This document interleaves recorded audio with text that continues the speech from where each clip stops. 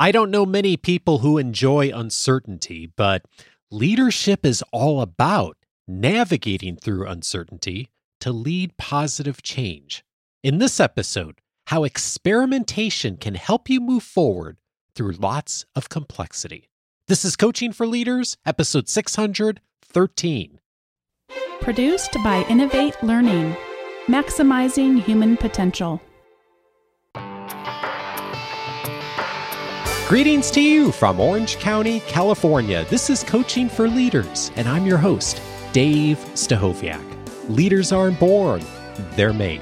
And this weekly show helps you discover leadership wisdom through insightful conversations. Many of us really do want to do an even better job at trying new things, at being innovative, of experimenting. And yet we all struggle, at least I do, with wanting to control so many things in our lives and in our work, of course. Today, a conversation about how we can get a bit better at experimentation. And I'm so glad to welcome someone who's done so much thinking on this, will help us to explore this complex topic, but help us to just get started a bit better. I'm so pleased to introduce to you Jennifer Garvey-Berger. Jennifer believes that leadership is one of the most vital renewable resources in the world. She designs and teaches leadership programs, coaches senior teams, and supports new ways of thinking about strategy and people. In her 3 highly acclaimed books, Unlocking Leadership Mind Traps, Simple Habits for Complex Teams, and Changing on the Job, she builds on deep theoretical knowledge to offer practical ways to make leaders' work more meaningful and their lives more fun. She has worked with senior leaders in the private, nonprofit, and government sectors around the world in organizations like Novartis, Google, KPMG, Intel, Microsoft, Wikimedia, and the New Zealand Department of Conservation. Jennifer also supports executives one-on-one as a leadership coach. Over the last decade, she has developed the Growth Edge coaching approach. She supports clients to find their current growing edge and then make choices about how they want to develop. She teaches coaches around the world transformational and developmental coaching approaches in her Growth Edge coaching certification series. Jennifer also speaks at leadership and coaching conferences and offers courses for coaches at universities all around the world.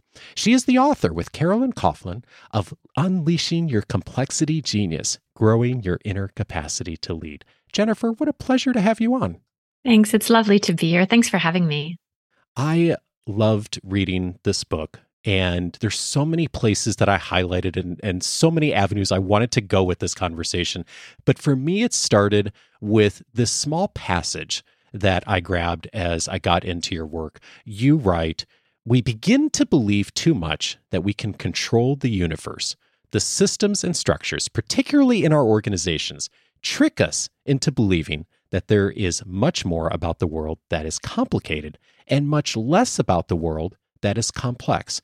We humans enjoy the feeling of being in control and knowing what happens next, so we act as though that's possible even when it isn't." I read that and I had 2 thoughts. One is, boy, I like controlling things too. Whenever I can, or at least having the illusion. The other thought I had is there's a big distinction there between complexity and what's complicated. And I was wondering if you could illuminate that distinction a bit. Yeah, I find this distinction so helpful, Dave, in my own life. And many have written about it, but the thought leader whose ideas I follow most closely is Dave Snowden, who makes this distinction between systems that are complicated, ordered, they're predictable, but they're tricky. You can expect the same outcome as you solve a problem across contexts, but the problems themselves require expertise or experience or some kind of knowledge. They're not obvious. They're not problems anybody could solve. But once they're solved, you would expect them to stay solved. I can't do my taxes by myself because I live across many countries and I couldn't possibly figure out all those rules. But I expect the team of accountants to be able to figure it out and for the taxes, once they're completed for a year, to stay completed. You contrast that with complex challenges, and those are necessarily entangled, emergent, and uncontrollable, right? No one person can solve a complex challenge. And we would expect the context to be super important here so that something that you do well in one place, you go to another place, it might not happen well at all. As anybody who's started one business and then started a second business or had one baby and then had a second baby would tell you, that experience here is sometimes your friend and sometimes it's your enemy, because complexity is necessarily about the novel, the new, the paying attention to what's emerging right now and working with that instead of relying on things you've done before. You quote one of our past guests in the book, Lisa Feldman Barrett, and she writes, "Uncertainty is more unpleasant and arousing than assured harm, because if the future is a mystery, you can't prepare for it." And she goes on to write, "When people are seriously ill but have an excellent chance of recovery, they are less satisfied with life than people who know their disease is permanent." And I was thinking about that in the context of complexity. We really don't like complexity as human beings, do we? We really don't. We really don't. That line is one of the most haunting pieces of research I've read. This idea that if you know that you're not going to get better, you're happier with your life than if you might get better. I mean, that really for me highlights how much we hate uncertainty, complexity, and those things we can't control. Yeah, which begs the question, I suppose, like, how do we deal with the complexity? Because so much of leadership is complexity. And you write, we tend to want to make our desired change happen. We want to push, work, cajole it into being, but in complexity, that's not the way. What is the way when it comes to complexity? As you pointed to at the top of the show, complexity is about experimentation, right? It's about being able to respond to what's happening right now. What is the context? What is the situation in this moment? And then what are the forces that I can, in fact, influence in this moment? So whereas we like to know and we like control, complexity is about not knowing and it's about influence. We like to get things right, and complexity is about learning. So my assertion, after spending my whole career in this question of how do leaders handle complexity better, my assertion is that we can learn to not just tolerate, but actually love complexity. Not all the time, but much of the time. But it is not natural. That is a thing we have to learn. I have seen this so much in my own practice and in working with our members. When we begin our academy cohorts, I'm making an invitation to our members to take on a commitment for a period of time, usually around 60 days. And we're trying something out. And intellectually, everyone is always really gung-ho for that. And we get started on it. And inevitably, because we're experimenting and we're trying new things, there's always one or two people in every one of our cohorts that run into an obstacle within the first week. And we talk about that we're going to run into those obstacles. But when we do, they really struggle with that because they feel like I should have had it figured out at the start. And it feels like failure. And I have not figured out a way to say something, point people in the direction where they don't have that experience where they feel like, at least for a time, like they feel like they failed. And I have that experience myself when I try this, even though I know that part of experimenting is failure, is data, it's necessary as part of the process. But it's really a struggle to actually do it in practice. It is amazing. I mean, it is. You're pointing to a thing that I have tried so many different ways. I once ran a leadership program, and we decided that we would have an experimental conference about experimentation. This was super important. They had put it in their mission and their objectives for the year. So we said, we don't really know how to go about this, but let's get everybody that's been on this program in a room for a couple of days and see if we can get something more experimental happening. And so we did this, we designed activities, we tried things out. And at the end, everybody thought, well, that was kind of lame. That wasn't the greatest experience we've ever had. And I was gutted. I felt like such a failure. I had sleepless nights and I wondered, is this client going to fire us now because we've had this thing? It was fine. Like nobody said this was the worst experience of my life, but everybody was like, yeah, that was kind of okay. It was like a 7 out of 10. And I got on the phone and I said, I really apologize. And I've been thinking about it and I should have done this differently and I should have done that differently. And one of the partners who is on the design team said, Jennifer, you get this was an experiment, right? It was, in fact, a safe to fail experiment. We marketed it that way. Everybody agreed. They came to it knowing it was experimental. Are you yourself saying that failure is impossible and failure is a thing that should never happen? Because that is not what you've been trying to teach us. And it was just this incredible moment for me. Like, oh yeah, that's right. That is what I'm saying. I am saying I never want to fail. And therefore, I guess I'm not that experimental. I appreciate you sharing that. I could tell 3 or 4 stories like that myself. It's as much as we sort of know intellectually.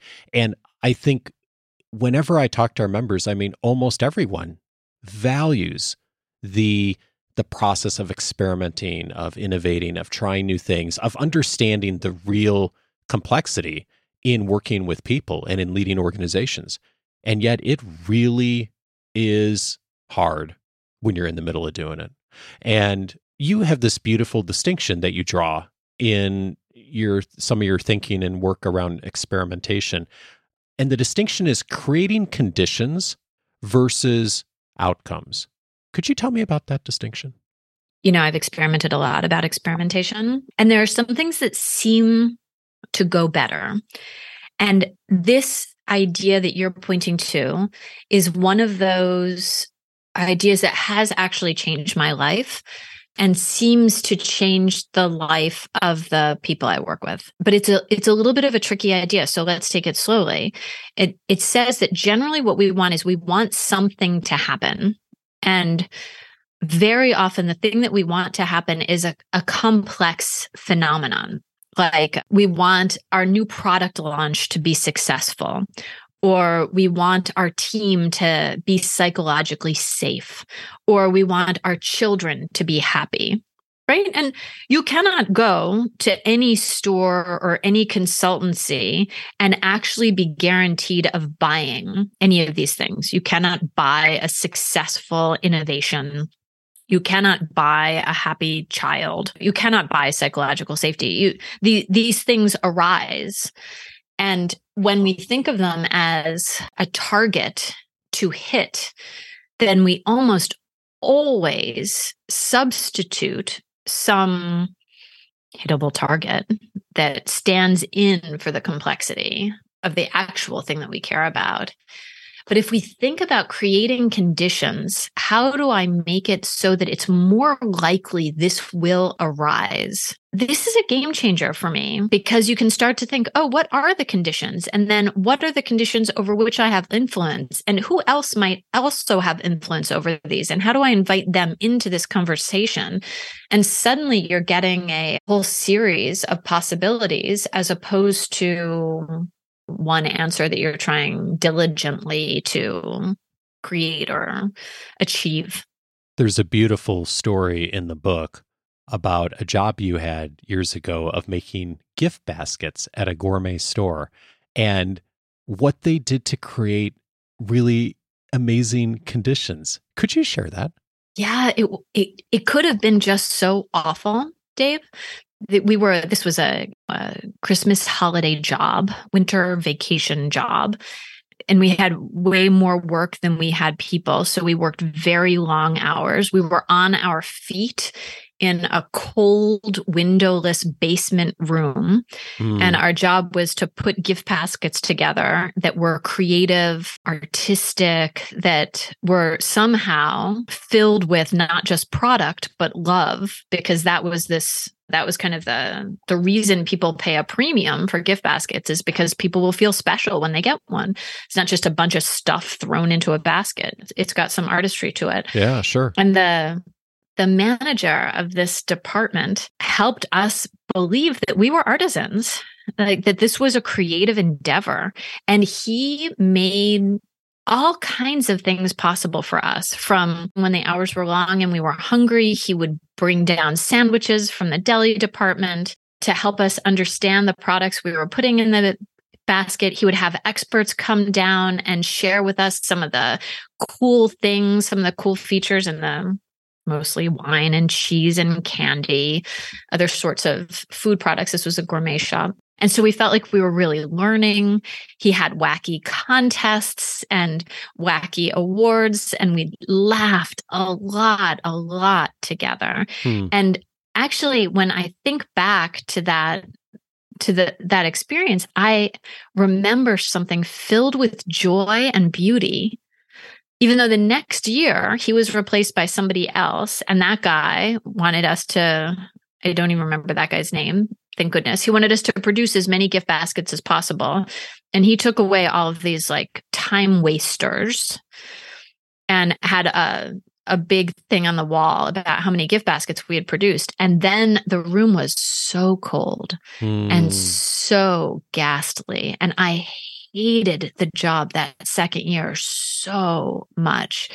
And absolutely didn't go back. And so it was a really interesting lesson for me about how one human and some thought can actually change the lived experience of the same job. It was the same job. It was the same products. It was the same little tickets that we needed to fill, right? It was exactly, everything was the same, but everything was also different. And the second person, in some ways, did the thing that we would most expect a typical manager to do. Have a very clear outcome, have the number up on the board. And yet when it comes to complexity, step by step, like thinking doesn't necessarily work. It's taking action through thoughtful experimentation. And one of the invitations you make for us on thinking about experimentation and getting better at it is releasing your attachment to outcomes. And which is hard, because I think traditionally we're all taught we should have outcomes, we should have objectives, we should have the quarterly goal, right? And so many of us are charged with those responsibilities inside of our organizations to have measurable results.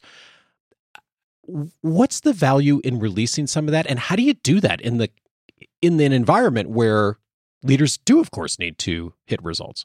Yeah, so this was the kind of experiment that we did leading up to this book, where we're trying to think about experimentation in a new way. We tried all kinds of things. We have been teaching people how to experiment, the features of experimentation, how creativity happens. We've had all kinds of different goes, different approaches, different ways of supporting people, hackathons, you name it. And the experiment that we tried in the years leading up to this book was, wait, what if it's not about the experiment? What if it's about the experimenter, right? Like, what if it's actually about who we are and how we're making sense of the world? And that's the thing that we can begin to play with. As we began to play with that, who are you being as you experiment? We found some things that really changed the game. And one of them was this thing: how committed are you to having a particular outcome of your experiment? Because if you are committed to this particular outcome, the odds are very good you will not be able to handle it if it doesn't go well. And you in fact might not notice that it doesn't go well until very late in the game. I learned this from one of my clients, who's a chief executive of a company, and they had launched this innovation. They had launched it in the complicated world, right? They had done their research and they knew exactly what to do, and they put a ton of money into it, and it was the most expensive innovation they'd ever tried as they launched this new product line that was exactly perfect for the time 2 years ago when they had begun imagining it, right? But it launched into a world that had been significantly different, and it was a complete failure, like just an utter failure. What people wanted from this product had completely changed over the 2 years that it had taken them to develop this solution, and it tanked. It tanked in a public way and in a way that the market mocked this company. It was their biggest, most observable failure. And he discovered, as a relatively new chief executive that hadn't been there for the whole pathway, he discovered that nobody would talk about this product. Nobody would talk about it. And when he brought it up, people would change the subject. And this is a story I've heard again and again and again at organizations where some product has launched quite badly, is that people don't want to talk about it. They change the subject, they look away. In this particular institution, people would cry sometimes when they talk about this product. And he finally had an all hands meeting, and he said, look, this was whatever the number was, an $80 million, or whatever the number was, mistake. And it was actually a huge investment in our collective learning. We invested all this money for us to be able to learn something together. And we cannot realize even $1 of that investment unless we talk about it. And he said, so let's start realizing our investment. And by his reframing this idea from like, this was a terrible screw up and you should be ashamed, to, yeah, this wasn't what we expected at all, but let's learn like crazy from this. He made it talkable and he made it learnable. And suddenly people could say, oh yeah, there was this and this and this and this and this and this and this. And they ended up spending like the next 12 months really trying new things and succeeding a ton because they could talk about what hadn't gone well in the last one. I'm so glad you mentioned this, because I have noticed the same pattern on the micro level when we're doing leadership development work, that almost inevitably the people who make the most progress in shifting their behavior, of doing something differently in a way that they want to do, or maybe they've received feedback on, are those that started off, ran into an obstacle, had all the frustration and the challenge that comes with that, as I mentioned earlier, but then find a way to talk through it and inevitably utilize that time and that challenge to then learn something from it that points them in the direction that ends up being way better than it seems like. I haven't kept numbers on it. Maybe I should, but like, it seems like the people who go through like that first initial failure or struggle end up in the long run being better off by having learned from that than the people who maybe kind of get lucky and hit the first iteration the first time and they're off and running. There's an aspect of sustainability and comfort within the learning process that emerges if they're willing to look at it and examine it and talk about it. It's so interesting to me, that story of the importance of just stopping and acknowledging and talking about what could we learn from this. It is why one of the things we write about in the book is this idea of humility, right? Actually, our sense that we shouldn't screw up, right? We shouldn't have failures. We should have experiments that all go perfectly well. This is kind of a form of arrogance, right? This is kind of a form of believing we are gods in some way. And putting that down and saying, I can't know. I just can't possibly know. And so I'm going to try. I'm going to try and stumble and try and stumble. My colleague Akasha and his colleague Vernice Jones, they are helping us learn how to be in the intercultural space, which is this is a space where we obviously don't know good ways to be in thriving, diverse spaces in every organization. And they talk about this idea of stumbling forward together, right? We're going to stumble. we're going to screw this up. The point isn't to not screw it up. The point is to know we're going to screw it up and then figure out how to recover, how to learn, how to connect through the stumbling.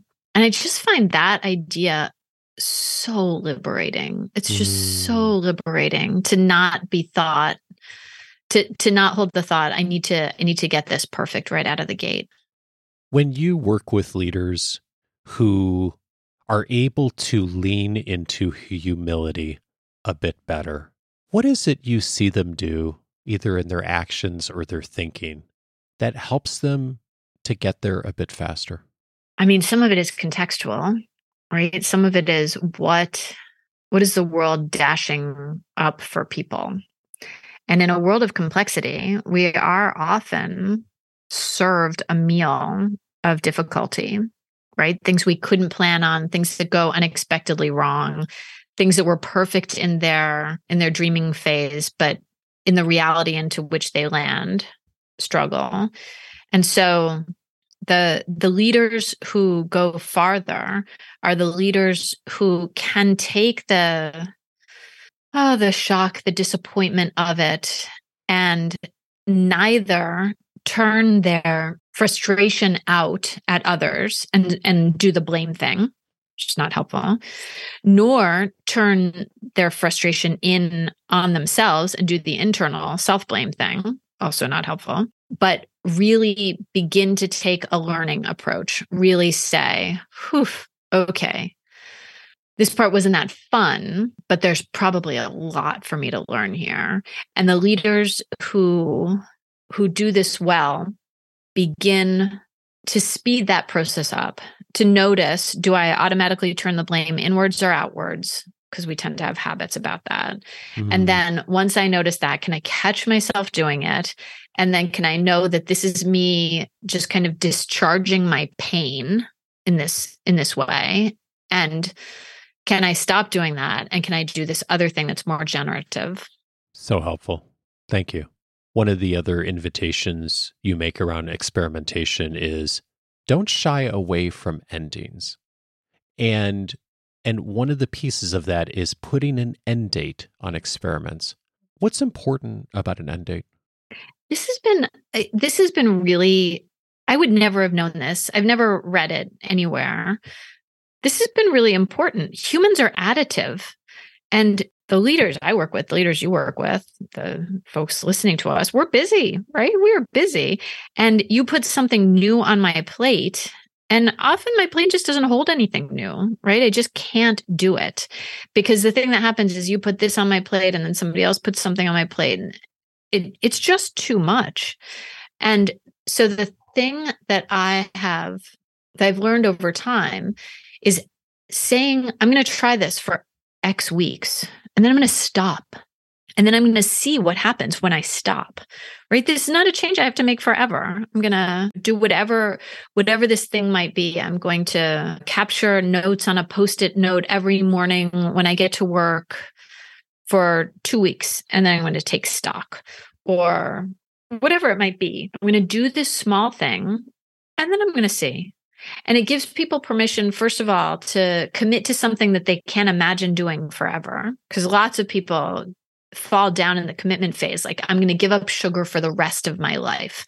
No, you're not. You don't have to do that. It's too big. Yeah. You can try a sugar-free diet for the next 2 weeks.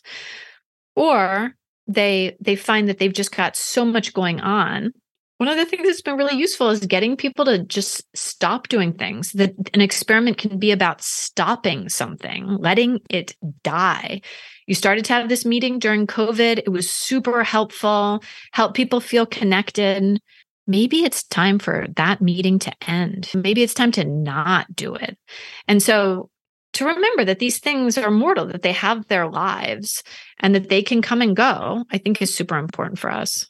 Yeah, and you said the word a bit ago, additive, and like how often our tendency is to, on many things, add something new and not to necessarily think about paring back or ending something. And it's been interesting for me to notice over the years, like how, I don't know if it's a majority of the time, but certainly there's a significant amount of time when we get to a place where good leadership development is to decide to stop doing something that you've done for a long time because it's not the right thing anymore. And maybe it wasn't even the right thing at the beginning, but I hear you making that invitation to be okay to stop and pare back. Like that's worth examining as well.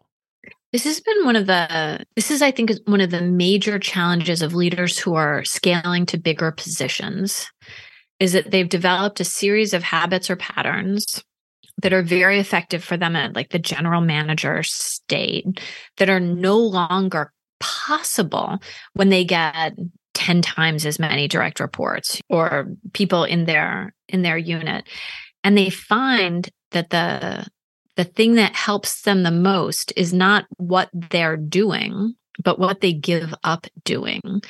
And once again, our identity gets all wrapped up in this. I can't tell you how many leaders I've talked to who say, I am the kind of person who has an open door policy. And so therefore, anybody who wants to talk to me at any time, I will stop and talk to them. And that is a beautiful idea. But if you run a team of 6, that's really different than if you run a division of 6,000 or you run a unit of 60,000, right? Like the level of demand is just really different. And you have to make a different set of choices, which often means giving up something that made you successful on your way to here. I can't help but notice in reviewing your work the thread of learning and growth throughout all of your work and the humility, as we talked about earlier, of doing things differently and trying things that don't work. And in the spirit of experimentation, I'm curious, as you've written this book and been working with clients over the last few years, what's something around experimentation that you've changed your mind on? Oh my goodness, so many things. Oh my goodness. So maybe one of the things is that if you just teach people how to do it, that the problem is that people don't know how to do it. And then my second approach was the problem is people don't have contexts that enable them to do it. And then I thought maybe people don't have bosses who encourage them to do it. So I've tried all of these different things. You get the bosses aligned, you get the bosses and the people in the room, you create experiment boards, you create like safe to fail spaces. You make sure everybody really understands what the difference between an experiment and an initiative is. Like there was all this, first of all, knowledge that I thought would do it. Then kind of contextual support that I thought would do it. And now I think there's a lot of identity stuff that gets in the way. But I think I'm noticing, even as a result of your good question, that I've probably, the answer in complexity to is it this or this is almost always yes, it's both. In this case, there's probably knowledge around what an experiment is and isn't that would be useful. And there are contexts that make it easier or harder for us to experiment. And there's identity stuff. It's all of these things. And I probably have moved from kind of thing to thing to thing, looking, which I shouldn't do because I know better, for the kind of silver bullet that will unlock this experimenting genius that we have in us, that we know we can access in the right circumstances, but that we often don't access at work.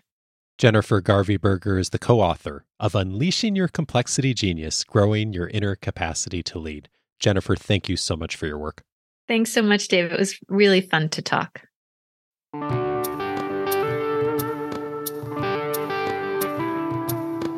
If this conversation with Jennifer was helpful, several related episodes I'd recommend. One of them is episode 273 with Mindy Dana, one of Jennifer's colleagues. We talked about the essentials of adult development. I still think about that conversation often, and the model is talked about a bit in Jennifer's book as well, on just our own development as people, thinking about that through the lens of ourselves, but also thinking about it through the lens of the people that we are working with and supporting. I think it's a really helpful way to think about adult development and the common stages. Episode 273 for that. I'd also recommend episode 476, speaking about experimentation, how to pivot quickly. Steve Blank was my guest on that episode. We talked about the process of looking at things through the lens of a minimum viable product or service and the lean startup movement, how to be able to have regular conversation and interaction with the people you're serving so that you can make change quickly. Because, of course, the best ideas do not come at the very beginning. They come through experimentation, pivoting, so essential in so many of our organizations these days. Episode 476 for that. And then finally, I'd recommend episode 513. Jennifer cites the work of Lisa Feldman Barrett in her book. She's one of the top neuroscientists. We had her on episode 513 talking about how to help your brain learn, looked at some of the science and biology behind our brains. Fascinating work from her, and just a wonderful way to begin to think about what is the biology that we're all hardwired with? How does that relate to our learning and growth? Again, not only for ourselves, but for others. All of those episodes you can find on the coachingforleaders.com website. If you haven't already, I'm inviting you today to set up your free membership at coachingforleaders.com. That's going to open up a whole slew of benefits to you inside of the free membership on the website, including the ability to search every past episode by topic that I've aired since 2011.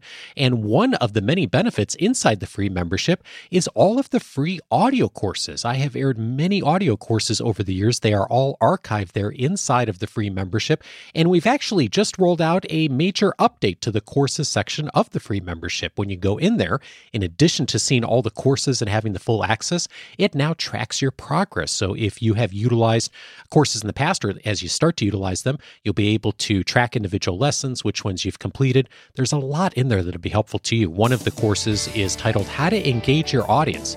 In that course, I share some of the key principles I've learned over the years on presentation, engagement, both in my own experience, my experience from Dale Carnegie, my experience working with our Academy members, a bunch of lessons in there that'll help you with that. One of the lessons in there is just how to actually communicate and be heard in the online world. What are the microphones and technology you should be thinking about if you're doing a lot of online meetings and presentations?